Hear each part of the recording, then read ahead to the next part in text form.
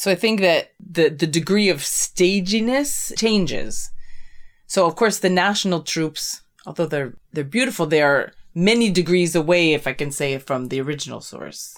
Not to say they're less good, but I mean the degrees of like away from the real folklore. And is our goal to present real, authentic folklore? How can we do that?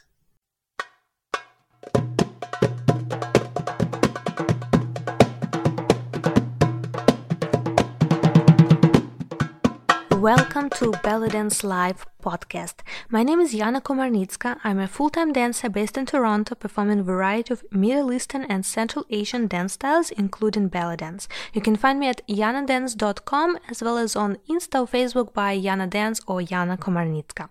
I'm happy you've decided to join us for this weekly dose of dance inspiration, because here on this podcast we explore all nuances and insights into lifestyle of belly dancers, and we are having amazing star guests who share their stories, secrets and tips with you.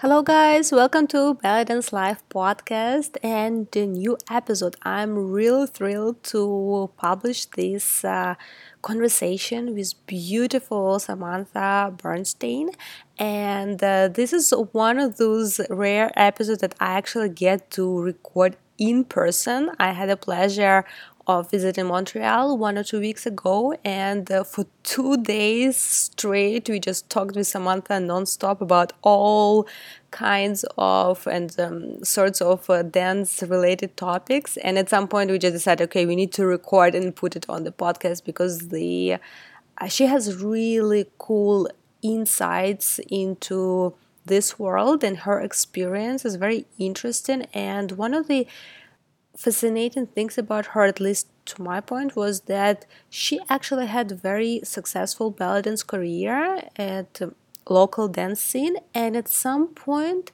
she decided to fully focus on just folklore styles. And right now for a couple of years she absolutely stopped doing any belly dance performances or classes, and she's fully focused on just folklore, but not just whatever folklore, very specific and very unusual folklore of Morocco, Algeria, Tunisia, some styles of Iraq, Khaliji, and some other styles. But those are those countries that are not that traditional to be taught in belly dance class. So we talk a lot about her story of how she got involved into it and how she managed to be an artist fully focused just on folklore styles without keep going in belly dance, traditional belly dance career, let's say, steps. And you will hear a little bit fun beginning of the conversation, just because it was a bit weird for us after keep talking for several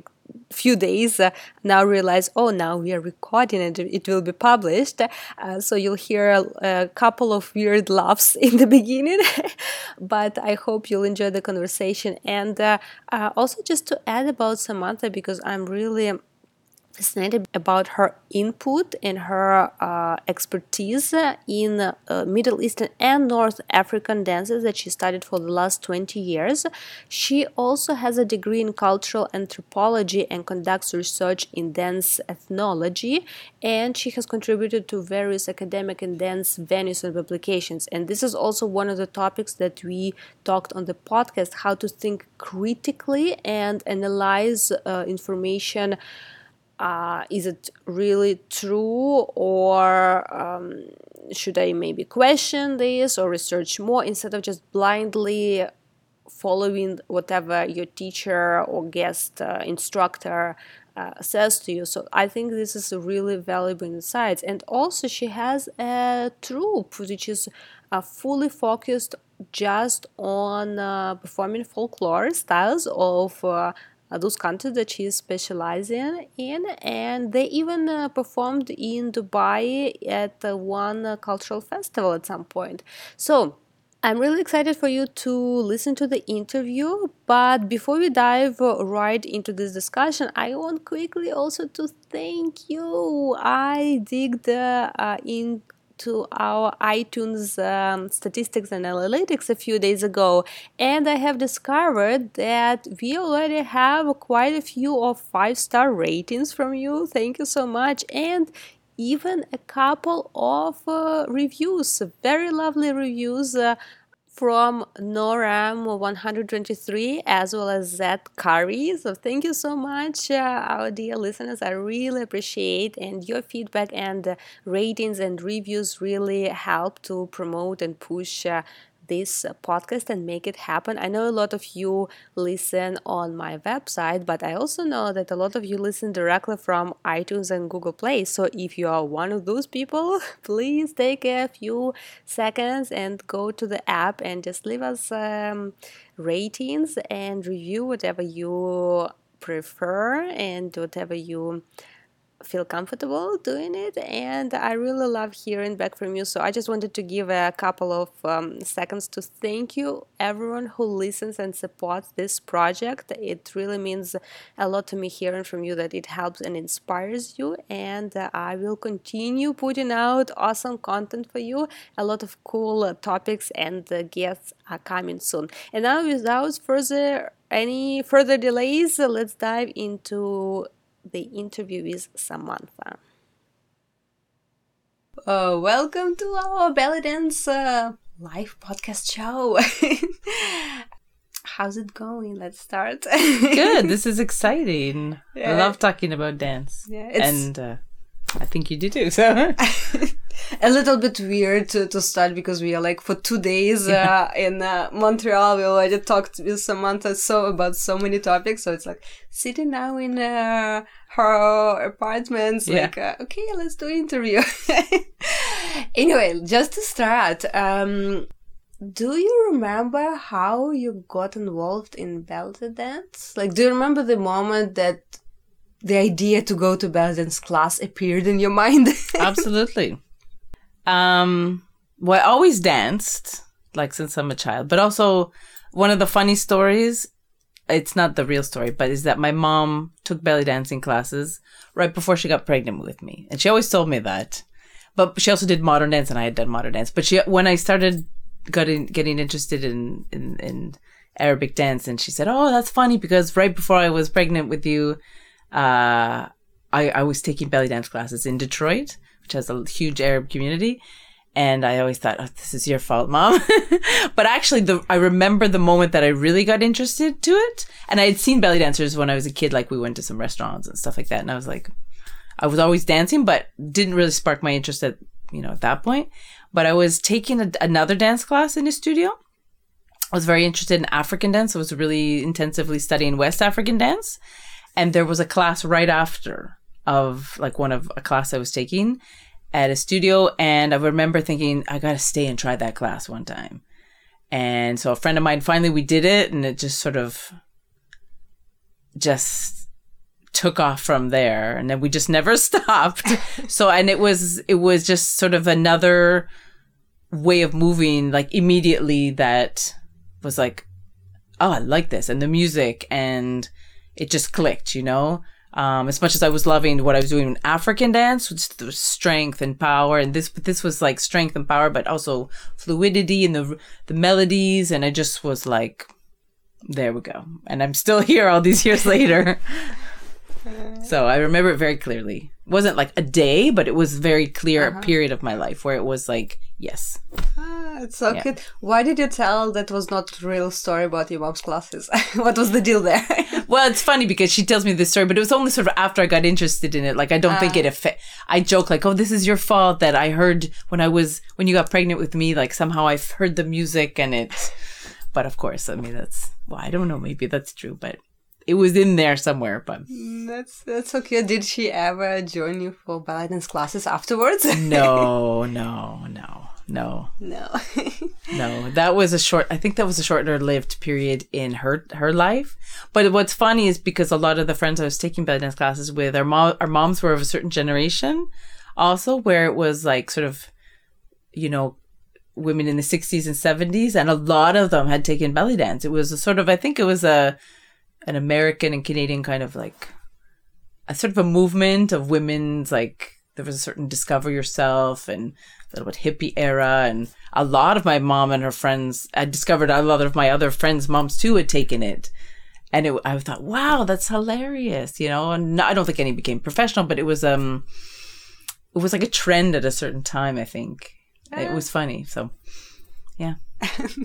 But that would be awesome. Like if, they say that it sort of influence what music the future moms listen to. Yeah, so maybe. Maybe you're one of the examples of this. I joke about that, but yeah.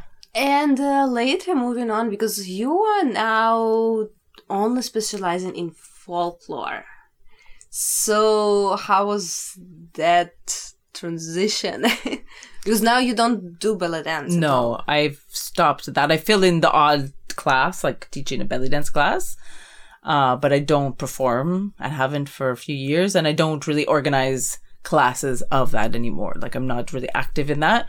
But for me, the getting into the more folkloric styles, for me it wasn't so much a transition as coming full circle, because my original interest after I'd seriously studied modern dance was I'd left modern dance to go into I was sort of searching for other forms of dance that weren't, where there was this connection with the audience that I wasn't finding in more Western modern dance, or what they call that third wall, where they're performing. And there was a point where I was doing a little bit of flamenco. I did some Indian Kathak dance, and then I got into West African dance. And so I was already more interested in sort of I don't want to say ethnic dance, but dances from different countries around the world. And not so much this Western art dance. I wanted that connection. So at one point, it ended up discovering more, Arabic dance, Egyptian specifically. My first teacher was Egyptian, and Denise and Anne in the Ottawa area, Gatineau area, and I think probably at that point there was a branch where I was really interested in the culture and the earthy sort of folky styles. And she was my teacher was a former folkloric dancer of the Komeya troupe from Egypt, who's in Canada now. And then somehow I feel like I got into the more belly dance, like the glitzy, glamoury style, which was never fully my style.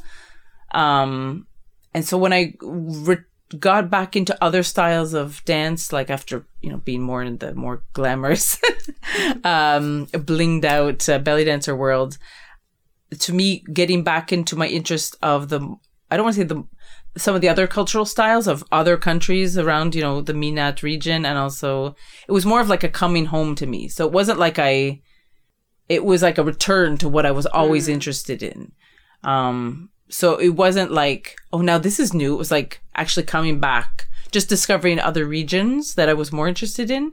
And I really wanted to dive into. So for me, it was like a natural full circle, if I want to call it. And also during that whole time, I'd been doing a degree in anthropology with my specific interest was in dance ethnology. So I did a degree in anthropology so I could study dance.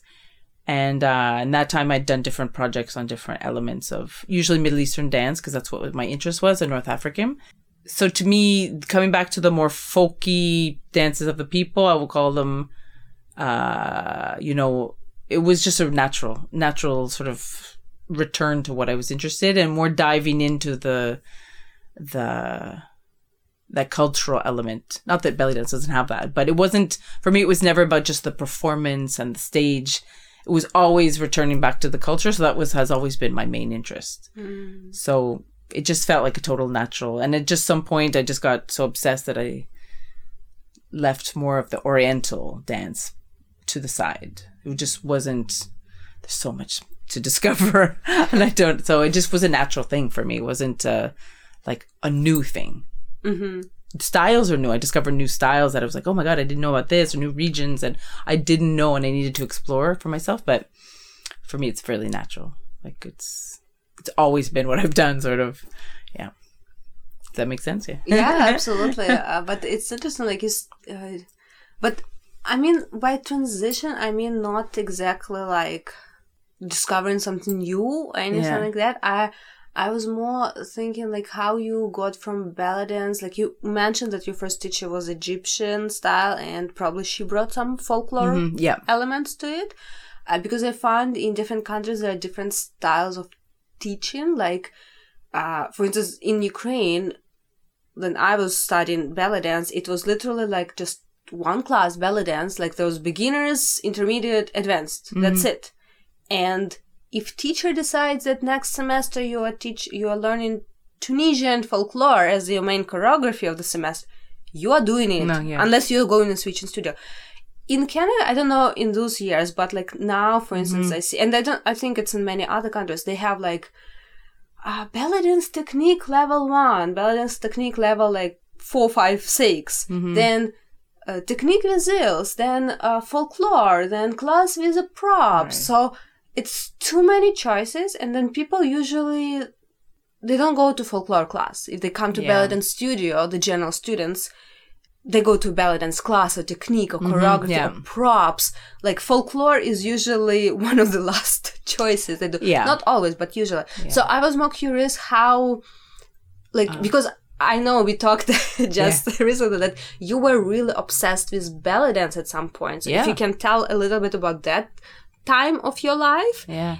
And how even being super obsessed and successful as a performer, like you had so many gigs as a ballet dancer, how did it came to the point that now you actually don't do ballet? You're very successful in folklore style, but I think for many dancers, ballet dancers who are obsessed currently with ballet dance is like, what do you mean to stop doing ballet dance and just do folklore? So how did this interest in folklore grow, and why you did, like, why wasn't it going together, ballet dance and folklore? Yeah, and it did actually. So it's not like one day I stopped, like I'm going to stop everything, belly dance and oriental dance and just do this. There was several years where it overlapped, you know? So, and even when I was a belly dancer, I think I did. I loved classical Arabic music, you know, Kulthum and all the Abdel Halim and all this. But I think what people would probably remember me for was my more ballady style, my more Said. Like I was definitely more of an earthy dancer. It's just how I've been trained as a modern dancer and a West African dancer. I was very earthy. So that was generally natural for me already. But there were many years where it overlapped. So I would start to I started doing my research. I was researching things and I was still doing gigging at some club on Friday night, like totally belly dance. And I think there were many years where it overlapped. And then I think I started to be drawn to other musics too. You know, you go to a club and you're like, what is this kind of music? Like, you know, hearing different things and then needing to know more about it and then learning more about some style that is like, oh my gosh, you know, because sometimes I knew there was all these other things, but like the Egyptian, Lebanese belly dance world, and especially Egyptian, sometimes we don't get exposed as immediately, depending on who our teachers are and where we are and all these things. You're like, well, this is what it is, you know, but then there's so much more. And so I think moving to this city where I'm in now, Montreal, I started to hear other musics too. And it really piqued my curiosity. And I was like, what is this? These rhythms. There was a lot of North African influence that I was like, wow, this is different. I love this. What are these rhythms? So, you know, exploring, going to clubs, I'm like, oh my God, this dances. These people are dancing differently. And it was not like Lebanese, which I was used to, for example, because most of the clubs where I'd been in previously. So there was many years where it started to overlap and I was like, okay, I'm doing my gigs, you know, cabaret, belly dance set. And then I'd be like, okay, well, I'm learning about this.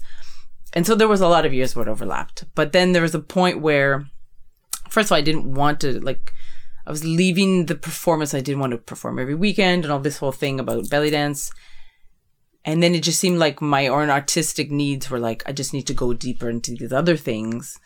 And it just was like a natural, like one sort of started to dominate and then the other just kind of, you know, and when I sort of stopped Oriental dancing more, it wasn't like now only because I was doing folklore. There's other reasons also because it's always, you know, was like taking up my whole weekends, performing after 15 years of performing, a lot of weekends out of your life, and I had no life. And there's a lot of reasons that I slowed down on it. And then then I started a troupe, of a folklore troupe company troupe to start to really be able to dedicate myself to it. And then I just was like obsessed. And the Oriental dance, like it just sort of took up less space, and I personally was less inspired by what I was seeing too around me, and that's without my own critique of what I was seeing like going on in the belly dance world was less inspiring to me personally as an artist. So I just went in the direction, and I never looked back. But it's not like I would never do Oriental dance again. I'm not so interested in performing for myself, but I do love the music, and I love the way it makes my body feel. But yeah, it was just this natural kind of, I'd say it's more of an artistic, journey than like a choice I made, to do one over the other. Cause you can do both. You can definitely do both. And there were many years I did both. Like I'd do a belly dance gig, and then you'd be like, okay, I'm going to include this, or having contracts where you're able to offer different things. And it's just more of a choice to really focus on one. Yeah. But also one fascinating thing is that you also transitioned mainly in the folklore styles that are not typically taught in belly dance school. Yeah. Like, we're not talking here about like Egyptian folklore. Right. Like, we are talking about Moroccan, Algerian, Iraqi. Yeah. Can you add? Tunisian, a lot of Khaliji. Those are my main styles, and a lot of other exploring, taking classes in. I would take whatever I could find. I was in a church basement with a Debki troupe. I'm taking a class of some Turkish thing that I was just like, I got to discover everything. Yeah. I mean, I specialize, but so those aren't my specialties, but there's so much to know, And you also put the whole troupe just about those styles, based on those styles, folklore, like not belly dance troupe, which was also commercially successful because like you have requests and gigs. But do you think your interest in those specific styles, or maybe how fast you found those styles, was it anything influenced by the place that you live now, by Montreal, or was it started regardless somewhere before you moved in? I think it's both, actually. I think it's a lot of things. Maybe it's a little bit of destiny that I ended up here too. Well, it's not that far of a leap from where I was before, only 2 hours away. But I think there's a combination, because I had been studying West African dance and I loved it, and I had also been studying belly dance at that time. So I was studying these two dances, very Arabic kind of Egyptian belly dance and West African dance. And I went to West Africa a few times and ended up going to Morocco through that time. And there was this point, and being in West Africa, all the countries I were in were more based in Muslim traditions. And so hearing this and having the cultures of not mixed cultures, but they were heavily dominated by the Arabic influence of Islam and stuff. And I was like, whoa, there's places where these things like kind of cross over, And it piqued my interest. Like, I was like, whoa, these musics are, we want to put things in boxes, like this is this and this, but it's not quite. Geography and cultures they don't stay like that. And I was like, wow, this is fascinating.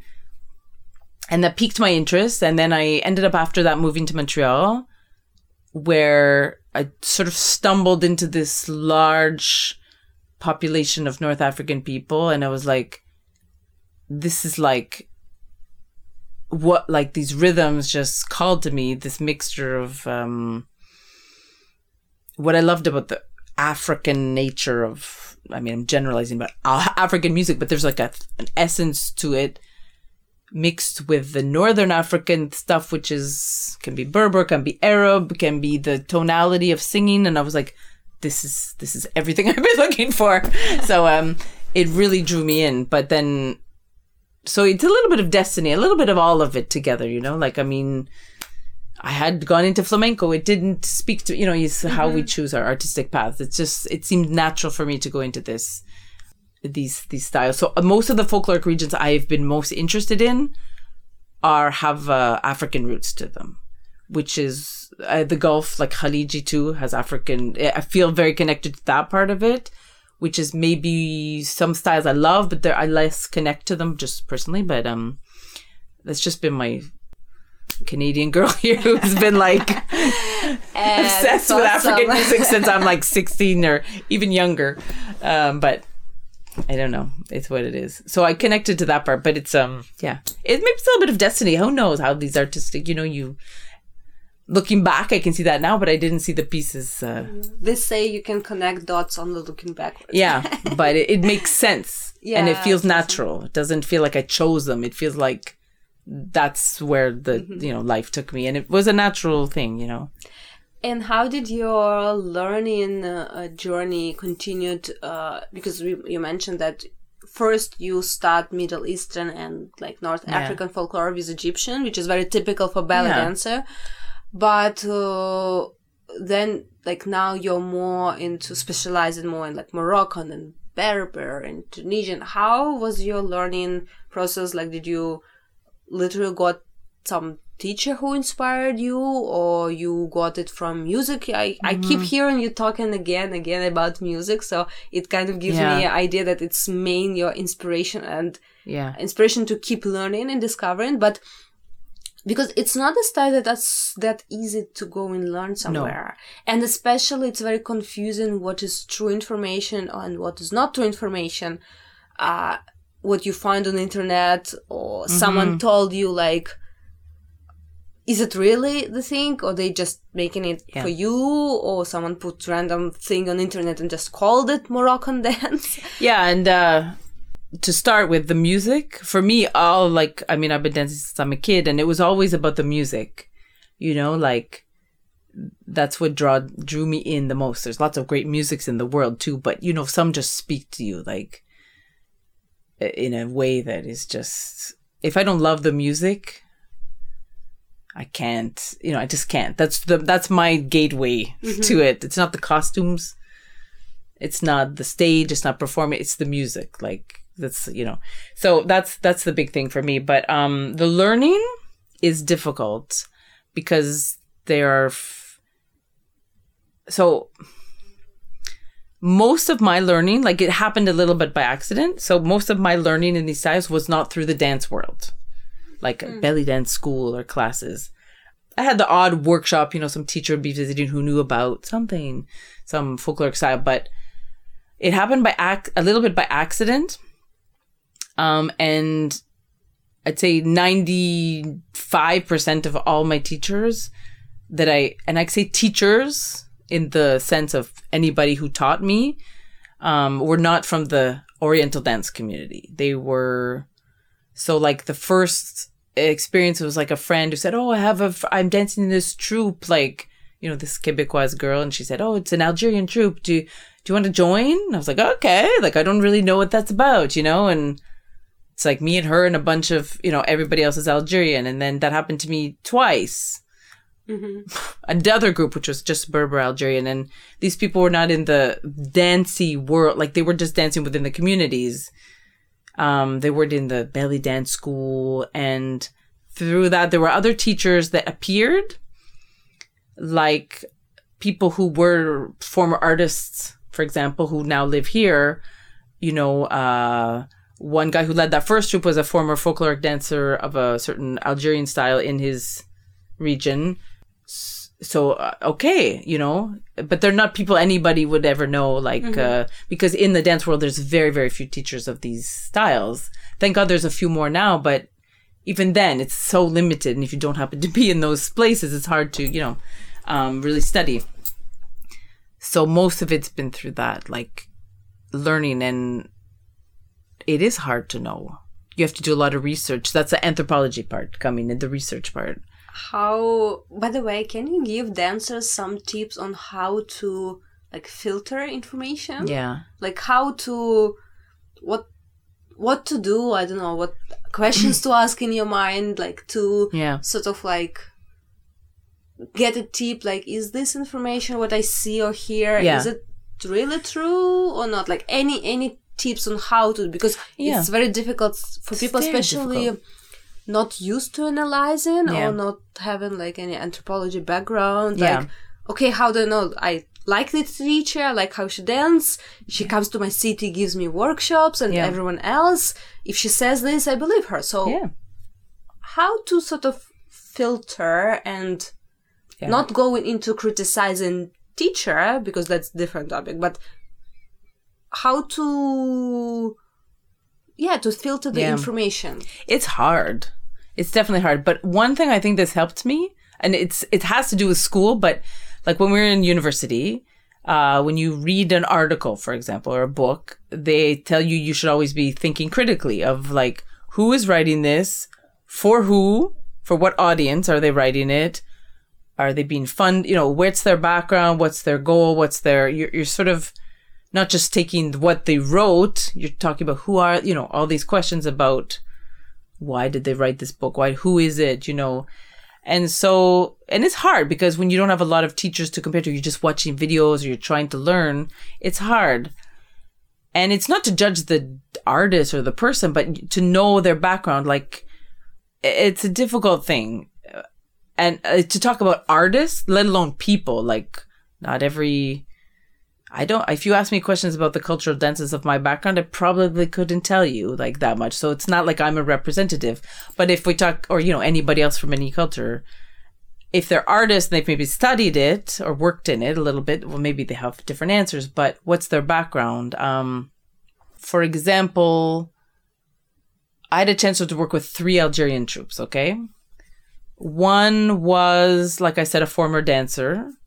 But he was a male. So, of course, he's teaching us these female styles. So it's already, you're like, okay, what's going on here? And that's fine. And there's so many styles in that country. Not all of them are his real, like, he didn't grow up with all of them, even though maybe they're from his country. But Algeria is the biggest country in Africa. Like, you can't know all the styles. And some styles are very unique to one region. So, okay, so that's fine. I didn't know. And the second troupe I was in with, just strictly Berber. So 2 sisters who were Kabyle, from the Kabyle region. So they only did styles they knew. But they also did a bit of fusion because they were young and they wanted to make it look cool. And they said that. So I was like, okay, I can't, what they're doing, for example, this and such and such movement, I could tell that, how could I tell though, that, you know, that these arms were a little bit modern, you know, like, so you kind of had to place it, you know, but how do you know? I didn't know until later when I was like, what they were doing is a little bit fusion, you know, but it's also sometimes looking back. The third troupe I danced with was with former dancers of the National Algerian Ballet, they call it. So the state troupe, who now live in Montreal. So they were teaching us dances and they were all like classically trained dancers. So their style, I knew these styles. Now I had that experience and I knew styles.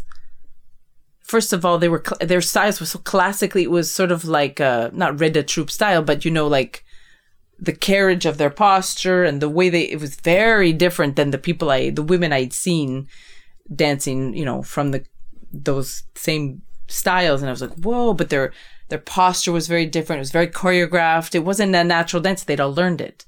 So these were people who'd come from all over Algeria who'd be classically trained in the city. So their background, obviously, but by that time I could sort of compare, and it's hard when you don't have a lot of teachers to compare, which is where videos help too. So are they in a national troupe? Well, then that's one thing. That's a background. If they're teaching you from their background as a national troupe member who learned, they most likely have ballet like experience in it, or structure, or are you going to a party like in some cultural festival and you're watching women dance, or men who are untrained? Like, what are people's intentions on what you're watching or seeing or they're teaching you? There's no judgment. It's all good and it's all correct ish.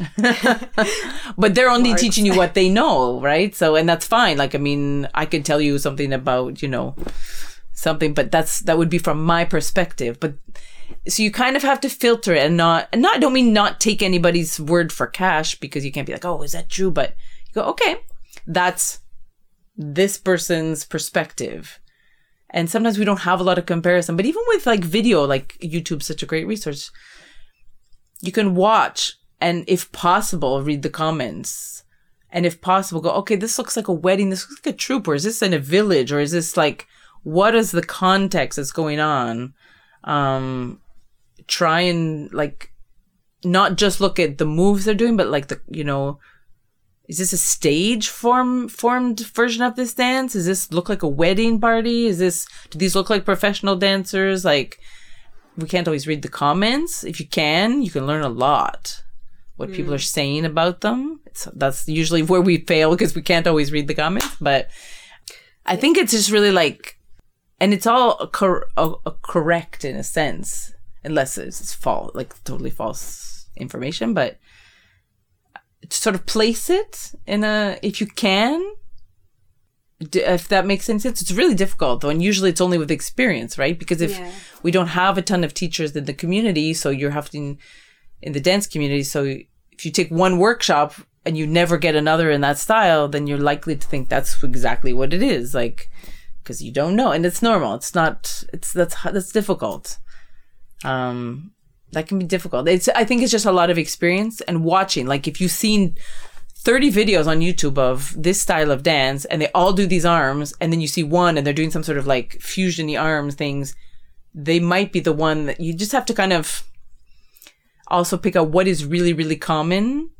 There's certain things like patterns, and I mean, that's a generalization, but sometimes you can pick up things like, okay, this look, you know what I mean? Like, but also on this note, I just want to add, like, it's really cool to analyze the patterns, but also analyze which performances you're watching for, you're looking at, because there can be mistakes repeated as patterns if you're talking about stage performances by dancers who are not part of that culture. So if you're watching the videos from, like, I don't know, village or local wedding that is part of this culture, and there are repeated patterns, that's absolutely amazing way of learning and sort of filtering, probably that's part of the dance.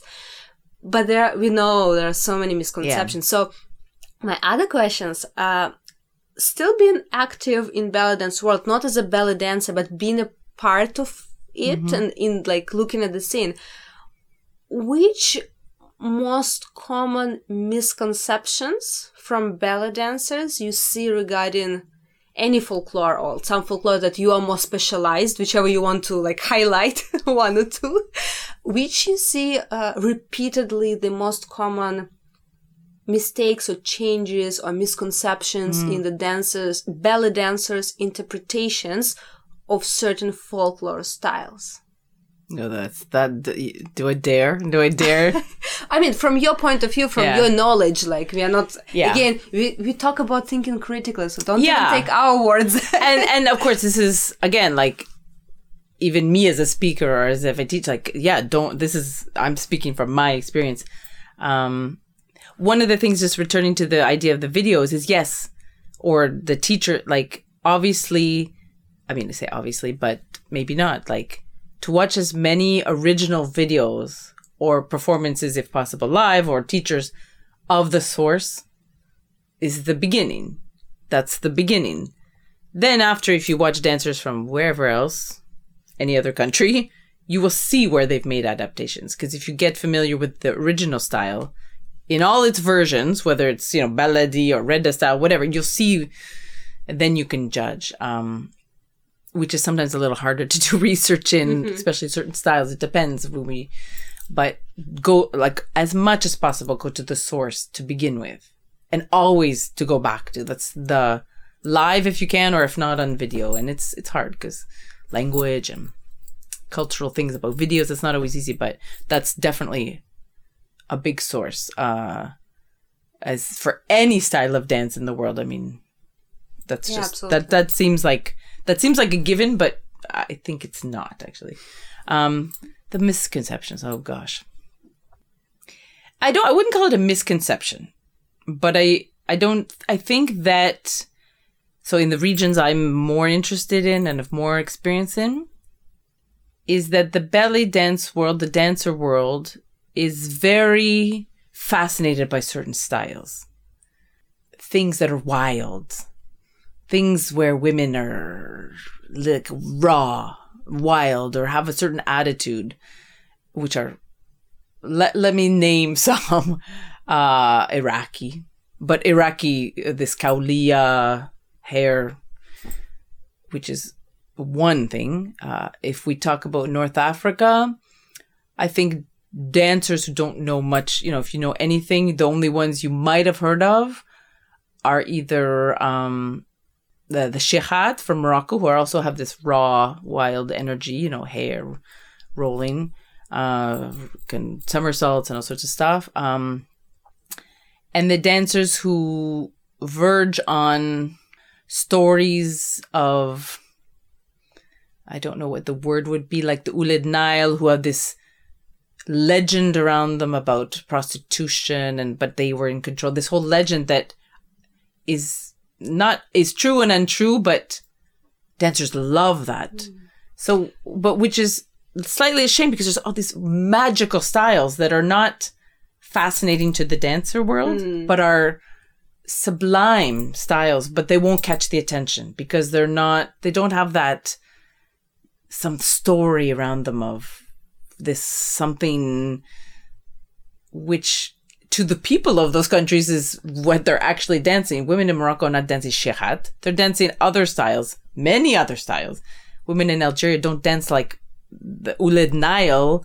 They might be dancing Nile style, but they're so like, so it's sort of this disconnect, which is, in Iraq, there's this whole thing about that one style that has become so popular, which Iraqi people can be very, some like it, some don't. So it's like this whole thing, but dancers, it's like, that's it. And then we call it Iraqi style, or I've done that too, because you're trying to talk to people who don't know, or Moroccan dance, but it's shekhat. Mm-hmm. People love shekhat, they hate shekhat. So it's just a shame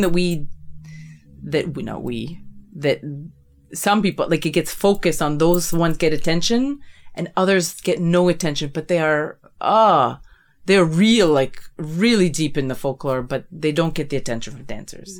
They're not so stage appreciated. Or do you think belly dance absorbs and welcomes more easily styles that can be easily transformed into a show? Definitely. And there are styles, I'm granted, some folklore styles where, like, they're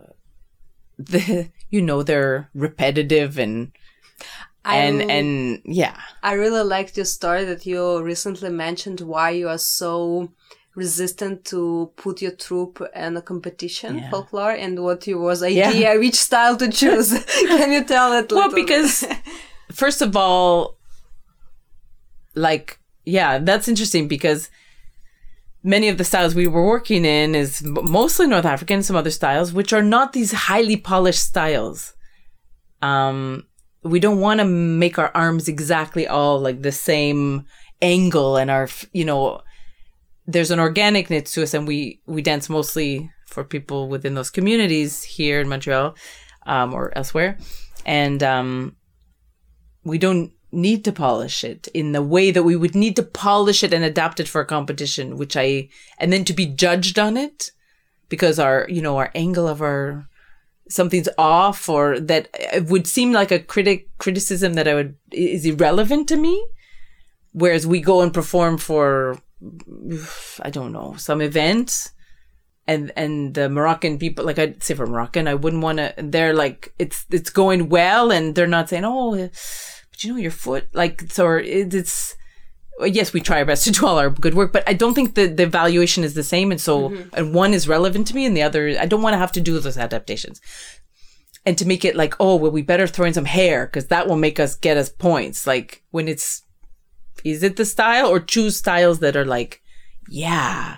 And the judges don't always know how to judge it either. That's for sure. Like I was mentioning, it's fun to have folklore, but if you don't have judges in a competition, but if you don't have judges who have any clue, like I was mentioning certain local competitions where some of the dancers did styles that, like, and judge's response was, I don't know this style, so I can't judge it. But then what are you doing judging? Like, what's the point? Like, so it's frustrating. So if you're doing not like Saidi or maybe some of the more common styles that, yeah, we expect that, then, and then to be judged on things that aren't really relevant.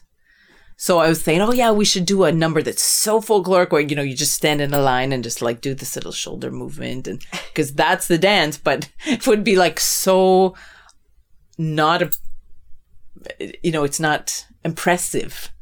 It's not, it isn't the goal. It's not stage fantastic. It's just very, like a lot of very folkloric dances are based on community and moments of celebration or different markings of life passages or different elements of cultural societal life for those people. They're not meant to be necessarily presented. They can be very repetitive based on certain things that we might not see, the codes or relevance. So to present something so like on the opposite end and then like, okay, judge us. Go ahead, judge us. That's just being kind of like my rebellious side to be like, come on. But, that obviously that's not interesting, but it's just sort of like, it's a hard thing to have that category in a competition. It doesn't interest me in the least. Even belly dance for me is less interesting in a competition, but I can understand why people would do it. But the folklore category, it's really hard. It's really difficult. Do you think once dance is put on stage, can it truly be called folklore? Oh, good questions, Sienna. I could ask all of you all these same questions and get your answers. Well, we are interested in your opinion in this episode. Yes, because I also think there's many levels to the stage. So I was very much inspired by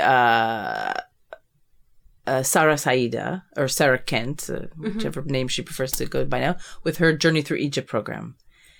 And how she broke it down. Love her. As an anthropologist, as a dancer, she's just like number one. And anybody who can take that, any of her classes should take it. So how she broke it down from very like village to like, even local communities, village people, that sounds wrong, but like, have at some point there are people who are better musicians or better performers and, yes, they're community dances, but sometimes there are very local troops that happen and then, and then maybe more regional troops and all the levels of stageification, if I can say that, up until national troops who are touring the world with their different intentions to present their dances to, a world audience. So I think that the degree of staginess is difficult. It changes. So of course the national troops, although they're beautiful, they are many degrees away, if I can say, from the original source. Not to say they're less good, but yeah, the degrees of like away from the real folklore. And is our goal to present real, authentic folklore? How can we do that? I'm not sure I can do that. I'm this Canadian woman. Like, who am I to present this authentic? It's totally out of context already. I don't know. I'm not naming any specific styles, but like, how can we present a true, authentic? What does that mean? That's a word. But so is that my goal? How far do I want to be from authentic? What choices am I making? How many degrees away from, like, I guess those are choices to make, like, what music are you using? What's your goal in this? Are you in this is an interesting thing. We performed in Dubai with my group, a few years ago. And, they had pavilions from all over the world, these different cultural pavilions, mostly from the Middle East, North Africa, but some others. And a lot of them had folkloric presentations. So you had troops that were, it was on stage. A stage, a platform raised above people. So it was like a stage. It wasn't like a a national theater stage. And some of the troops, I say that with my, little quotation marks, like there was a troop from Yemen. And I mean, they did like, every group had like 20 minutes. So their thing was like, it was not stageified, let's call it. I mean, they had like some musicians and they did like this repetitive thing, no sort of, I don't know how stageified it was because I'm not that familiar with Yemeni dance, but there was not a lot of variation. There wasn't like a big choreography. They didn't sort of express much. It seemed very much like a very traditional kind of dance. Then you had groups like different degrees. Then you had like the Lebanese Debki troupe, which is much more choreographed and theatrical and stageified, and that was ready for stage. Then you had some other Debki groups, like a Palestinian group that was way more earthy, kind of. It was stageified, but the Lebanese one was extremely theatrical, for example. They were both doing Debki, but very different degrees of. And then you had the Egyptian group who was, basing it themselves on what's happening in Egypt, so very choreographed, and then you had some other groups like a Saudi group. It was like a hot, I don't want to say a hot mess, but it was totally chaotic. It wasn't organized. It was just like, okay, guys, you have to do this on stage. It was not so. They were all folklore, and all valid, just very different experiences of like what the folklore is. But I mean, that's based on all sorts of factors, like of the countries. Egypt has a big history and examples of these two state national companies, Debki is very much performed. I don't know what's happening in Yemen. I'm not that familiar, but it didn't seem like they had a lot of, the other groups were not, there was not like a very much of a stageified thing. I loved it. It was super traditional. The local Emirati group looked like they had organized it enough to perform in local cultural events, which is one more real than the other. I don't know. Like, I'm not sure, is that some looked more traditional. Some looked clearly stageified and the costumes were more like sparkly and...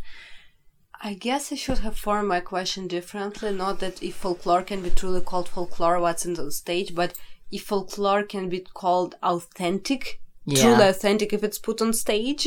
I probably worded it slightly different, but that's exactly what you just said. Yeah. Like it's very difficult to put any folklore without any polishing, any changes on stage and make it not lose its essence and also make people actually watch the full performance with enthusiasm. Because I find a lot of folklore styles, of course, like not all possibly folklore styles around the world, but a lot of folklore styles, they are based on the moment of some emotions expressed via dance, usually some celebrations and happiness, and there is no clear separation between performer and audience. Yeah.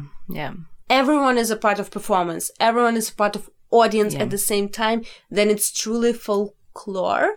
But once we put it on stage, we do the separation. Yeah.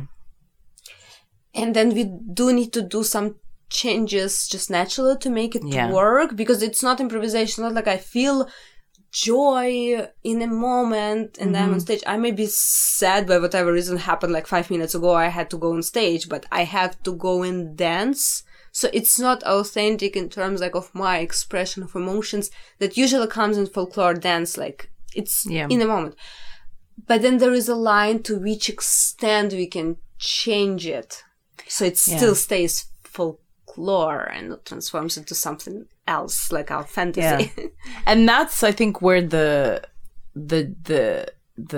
talent or the experience comes, or the knowledge to know which choices are to make. I mean, if you're making a dance to present, for like you said, you have to make some choices. But which choices work and which take it too far away from its essence or something, whether it's costuming, choreography, music, I think that's the key element. Like, it's not that you can't do something modern or innovative or new, you know, like, or on a big stage, but how to make those choices, I mean, I think there's some things we see sometimes where we go, okay, that decision maybe was made out of a wrong, like, we all make not always the right decision. Sometimes you do it by experience. You go, okay, that move is really it's not working, you know, or out of ignorance to think, well, we'll just add in a turn here. That's not always, we can't just plop in like this filler of like adding in stuff. That's a dangerous line, I guess. That's hard. I think that's the hardest part, like, to know what to do. And you don't always know. I personally, like, as I was talking, I used to do the modern dance, and I got tired of that third wall, like you say, that, and the more like traditional folklores there's very little separation of, you know, it's community, it's kids, it's grandma, it's the musician sitting right there, or whatever. I mean, I'm generally speaking. And then some are like a little more presented, you know, by certain groups of musicians who are, you know, a little more talented or whatever.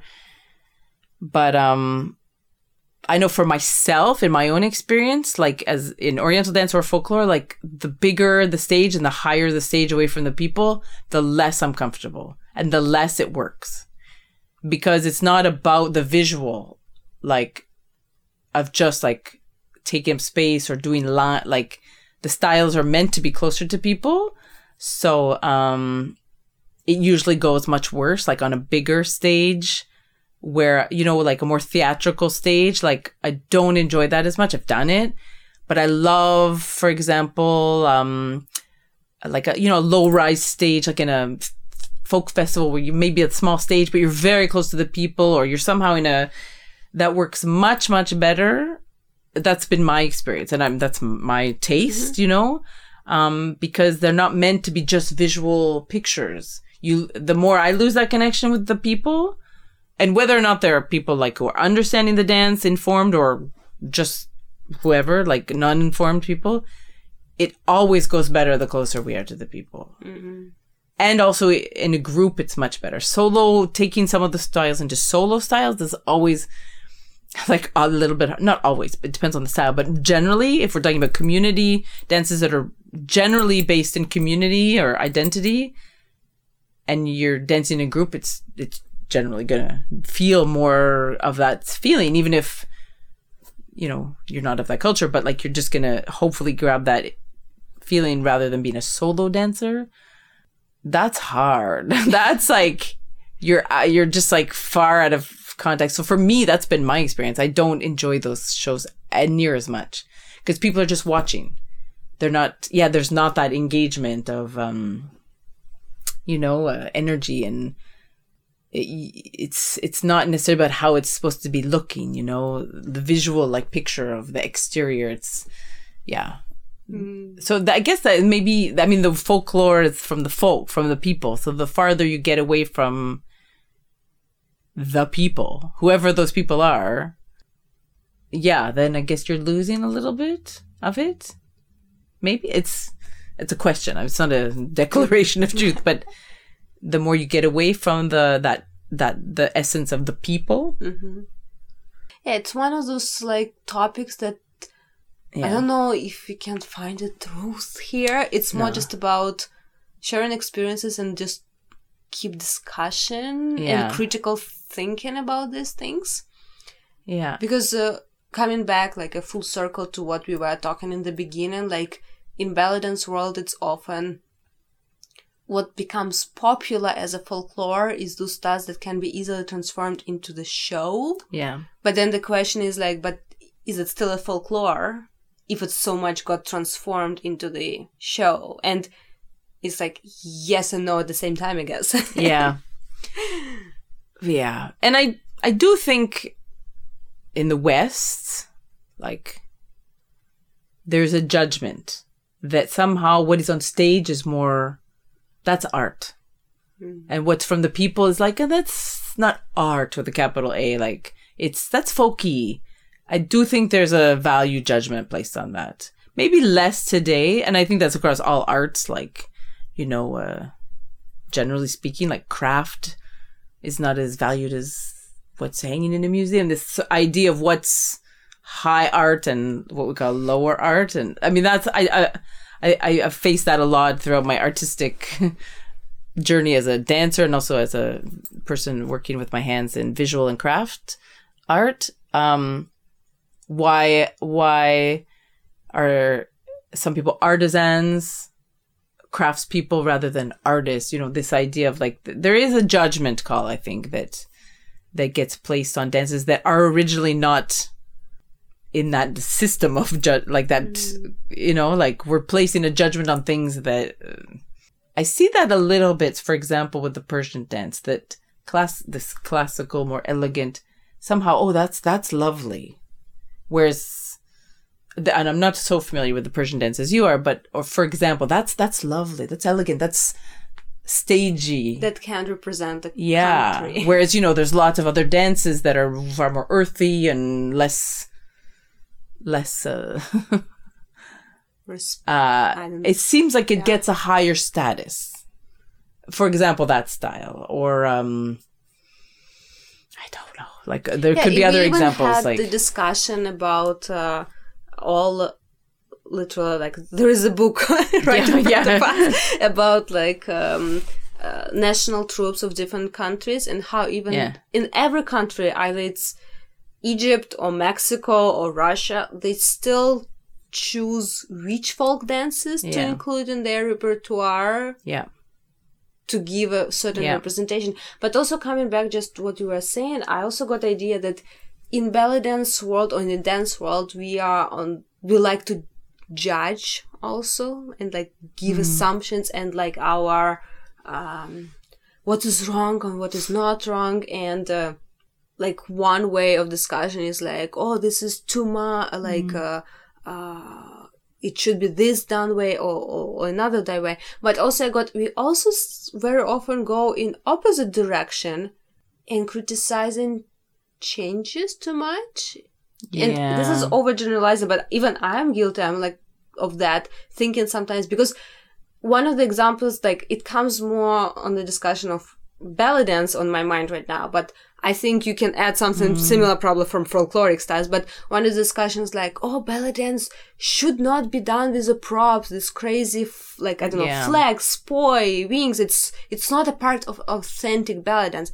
But then you go in Lebanese club and Lebanese or Arab people, they'll love seeing those shows. Like if you go like to any restaurant in Dubai, dancers, they're not dancing just Kalsum or like things. No, they're actually creating a show, and for local people who are part of that culture that they are presenting in their dance. But then as dancers, as like belly dancers, I kind of feel there is a lot of distance between what's we perceive as a belly dance or dance world in general, what's supposed to happen and not happen, and what's actually happening in real world, where belly dance is a part of day-to-day culture for people. Yeah. Oh, yeah. There's this thing like, well, can it be authentic? But if it's not, how can I explain it? I understand what you mean. We will judge if it's too far, like, but maybe that's our own judgment. Like, I agree, and some people, we want to put things in categories. We love that, so this is belly dance and this is folklore and this is, but it's not like people, you were talking about that a little bit earlier in the workshops, and I was thinking about another dancer we were talking about, recently, and how people sometimes, as an artist or an entertainer, the style, and how people in the communities are dancing, it's not like, they're not separate categories necessarily. Like people might do a mix because that's what's popular. Like, so another artist drew this to my attention more recently, and it made me think more like about Moroccan dance and how, okay, well, Moroccan dance, and that's Moroccan dance already is like a word. There's so many kinds, but is not Oriental dance. But it doesn't mean that Moroccan people don't do Oriental dance and that you go to a party and people aren't dancing a little bit of both, or maybe from this region, or, you know, it's not like, they're not the same, but they're not separate. The culture is, you know, so there's a dancer right now, her name's Maya. She's very popular and she does a combination and it works. And she's like really popular and she's getting asked to do all these shows within the communities all over Morocco, France. She came to Canada recently. People love her and she does it. But if I did that, I would probably get blasted, right? Because, well, you can't mix it and no, this is this and this is this. I would likely get blasted. But she's doing it because that's her that's what she does. And people aren't like, oh my God, like people grow up with all those musics. Okay, I mean, you can choose to like one more than the other or whatever, but they're not the same, but they're not separate either. They're not like, or, that's an example, but yeah, we can judge it like, well, that, if a dancer did that in the dance community would probably get like ripped apart, you know, for not knowing what they were doing, but maybe that's exactly what they were doing. We don't know, but like, I'm not sure if that's the best example, but I'm trying to, I get what you mean, because it's like this are we trying to be really authentic? But then we can also be judged for being too judgy. like, you know, or you get a clip of a video like of somebody doing something that was in the moment very appropriate for that moment, but like, oh my God, that can't be done, and all this. Taken out of context, it can be not appropriate. You know, and we have these rules. What is the Iraqi dancer supposed to be wearing? They wear all sorts of stuff. Like Melaine wears belly dance costumes. She also wears dresses. We see other videos and they're wearing this, but yet it's this like, there's a lot of judgment of what is true, what's not true. And again, we should probably not want to be categorizing everything and judging and always referring back to the culture. And I know it's hard because we don't always have the references, but it's not quite so clear. Like, and are there these rules? Okay, me as a Canadian, like I'm a Canadian, like North America, you know, I'm going to be careful about what I present to an event because that's my job. I have a job to be professional as myself as an artist. I have a responsibility if I'm presenting a cultural dance to do my best. I'm not going to start doing like whatever I want, whenever I want. There's times for that. And there's times for representing as best I can the culture that I've had the gift to be learning about. I have a job to do for that. So I feel a big responsibility. Are there adaptations? Yeah. Are there times where it's more than others? Yeah. You know what I mean? Like, you do your best. And there's times maybe you go further. I guess it really depends on context. But we're good at judging, I'd say. But yeah. That's a complicated topic without getting in big trouble from somebody. Well, it's a topic to inspire people to think. Yeah. And to both think critically if what you receive and think is true statement. And as well, if you don't agree and don't judge, are you really sure you know what you're talking about? And like, what's the context? And like, do you have enough supporting material or enough knowledge or enough experience or enough expertise in general, or even the right to like put any judgments? Yeah. I mean, it depends really on subject. Of course, there are some situations that it's definitely like, this is definitely like, out of any borders. Yeah. But at the same time, like almost any topic can be discussed both ways, I think. Yeah. I think I do know, like, and I agree, like, it's not black and white.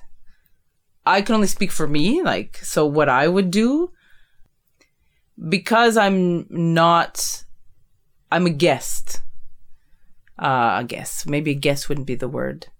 I've had the fortune to have been able to learn about certain dances from people that have generously shared and be invited into events, and I do feel I have to do the best I can to respect that. Absolutely.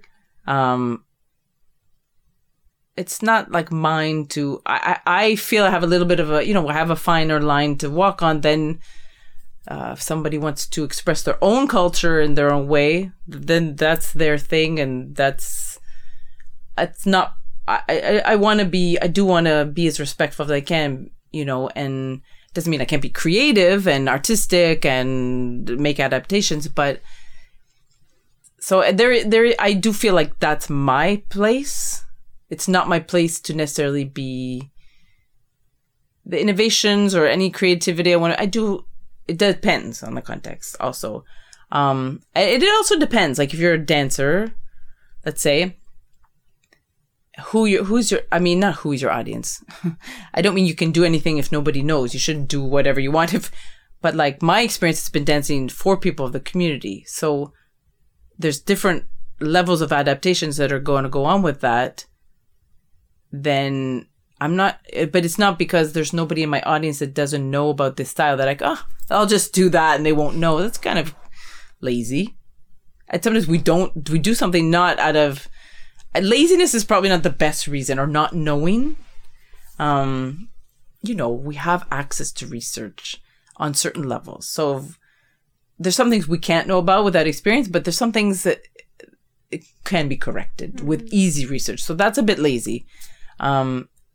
And everything, but I don't want to we've all done it. It's not like I'm some saint that's never winged it before, but it depends. Like if when I performed with my troupe in a cultural festival, we're asked to be doing a cultural representation, so that's a context. If you're in a wedding party, and it's a mixed event, and they're asking you for mixes, that's probably a place where people are celebrating. It's maybe a different kind of context or a private engagement. That's there's a time and place for everything to be more or less creative. I think, but this is people's culture, and I would want somebody to treat my culture with the same respect it's just a natural thing, but. And it's not about this thing about cultural appropriation. It's not this thing, but it's just knowing what are you doing, and the power you have when you are doing that. Like that's a big job. I take it seriously, and I hope that comes across. But it's not that you can't do anything creative. It's a big topic though. But I mean, I'm sure if you are invited to an event within the Persian community, and they want this. Which times you can maybe play with it or not, and you feel it. It's not all about you as a performer. Yes, it's about you, but it's about that moment. It's a bigger picture. It's not just about me, Samantha, or you, Yana, or there's a moment, and you're part of it, and you're the master of ceremonies for that moment. But you're kind of orchestrating it. But I think we have to think bigger than That's my opinion, but it's a big topic. I love how you pointed, it's not only about you as a performer, it's about many other things that led you to perform it, that led this dance to exist, and all little consequences of your presentation at this moment. So you're like one little moment and part in the bigger thing, and it's really a big topic, and it's more philosophical discussion topic, which I don't even know, as you said, it's not black and white, it's somewhere in between, and it really, but it's interesting to discuss and think about it. It's fascinating. And whether or not you're doing a let's say a folkloric number on its own or set, or you're including it within a norm or oriental, whatever it is you're working on. I mean, there's a lot to consider when you're doing it. But the main thing is that it's fascinating. It's amazing when you start to discover, beyond all the shows, and that's the job part where you have to you have a job to do in your work and your artistic work and your integrity, if I can call it that, cultural work, or whatever levels you want to take it to. The main thing is there's just so much to know. And I mean, we can't be experts at all of these styles, obviously. They'll be like, but I think already if you love it, if you find some style that is like calling you and you're like, wow, you want to be able to do it justice the most you can, like, and whatever that means, you know, not for performance, not for money, not for celebrity or whatever, fame and fortune, because it's amazing in its own right. Like, and it doesn't need the belly dance world's approval to exist. It exists because it exists within whatever culture, you know, community. If you love it, you'd want to do the best you can in a modern way, in a traditional way, whatever the way it is. But I mean, that's just, I don't know. That's my passion, Dagin. That's a nice way to put it. Well, I kind of feel we can talk and talk and talk. We keep talking for all these 2 days. It's like philosophical about folklore, yeah. We can do 2 parts interview. Well, it's a big topic. And what sadly is that in the dance world, it seems like sometimes it's like an extra. Like, okay, I have my Oriental, like I have my thing, and then I'll learn some extra things, and it's great. But it is nice to have it appreciated on its own, like for what it is, like not just an extra thing. And we don't all have time and interest, I know, to dive into everything. But it's not extra for people like whose culture, like it's much more than that. And it's great to know a little bit about a lot of things. That's very useful, but there's a lot to know. Then you and I have different regions of interest, but I think we share a certain like value, common thinking about it. So, and I really enjoyed your workshops today. Bye, Yana. Great workshops. Side comment. Thanks for putting it. Well, before we sum up our interview, can you tell please people where they can find your work, where to follow you? Do you have social media, website, or any places where they can find more about what you do? Sure. So, yes. So usually most of my work, other goes under my own name, or under the name of my dance company, Sanaa Dance, Sanaa Dance, and we're on Facebook and all that. And usually a lot of the work goes through there, and on the website as well, Sanaa Folklore. And that's pretty much it. Yeah, I'm just doing my thing in my own little bubble here in Montreal. I also know that you teach classes via Skype. Yeah, I do travel sometimes to teach in different places. And online too. It's a little harder, but yeah, I do. I'm new to that, but I'm getting into it, and and I love like talking and dancing and sharing what I know, anyways. And yeah. And so, for which styles dancers can reach out to you to take some classes? Like we mentioned, Moroccan, Algerian, Tunisian. Those are 3 countries that I have a lot of more experience in, and only certain styles. So that's because they're big countries. So I do several Moroccan styles, several Algerian styles, a lot of Tunisian, a lot of Khaliji, some Iraqi, and some other, Egyptian styles and this, but mostly I would say that. Mm-hmm. And those are my regions of interest that I know the most about and are most passionate about. Particularly certain styles within that. There's a lot of styles, so it's a little hard to, I don't know all the styles. But yes, the North Africa is definitely my, in French we say coup de cœur, my passion. the place that hits me the hardest. But so I know what I know, and I'm happy to share it if I can. That's awesome. From my experience and perspective. That's awesome. As always, I'll put all links to show notes to your social media and to your troupe, so people can easily find and contact. And I always ask at the end the same question. Like, I will adapt it a little bit so it goes beyond belly dance. So we'll talk more about North African. I'll put together Middle Eastern and North African. So the question is, what makes you fall in love with Middle Eastern and North African dances that you keep doing them again and again, day after day for so many years? Easy answer, music. It's always been the music, and it's the only, not the only thing, but it's the music that draws me in. Like, that's number one.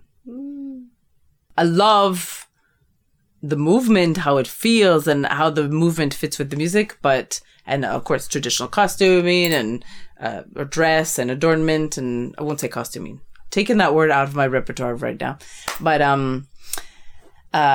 but it's music, 100%. It's always been the music. If I don't feel the music, that's it. It's just the music. It's easy. Guys, thank you so much for spending this time with us. And if you like this episode, it will mean a world to me if you take a few seconds and leave us a review on iTunes or share it with your friends.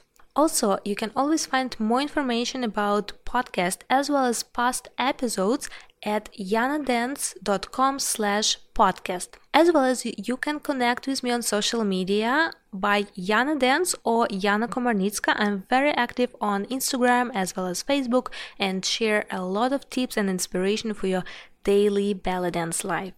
And by the way, don't forget to subscribe to podcasts so you never miss a future episode. And until next time, keep shimmying.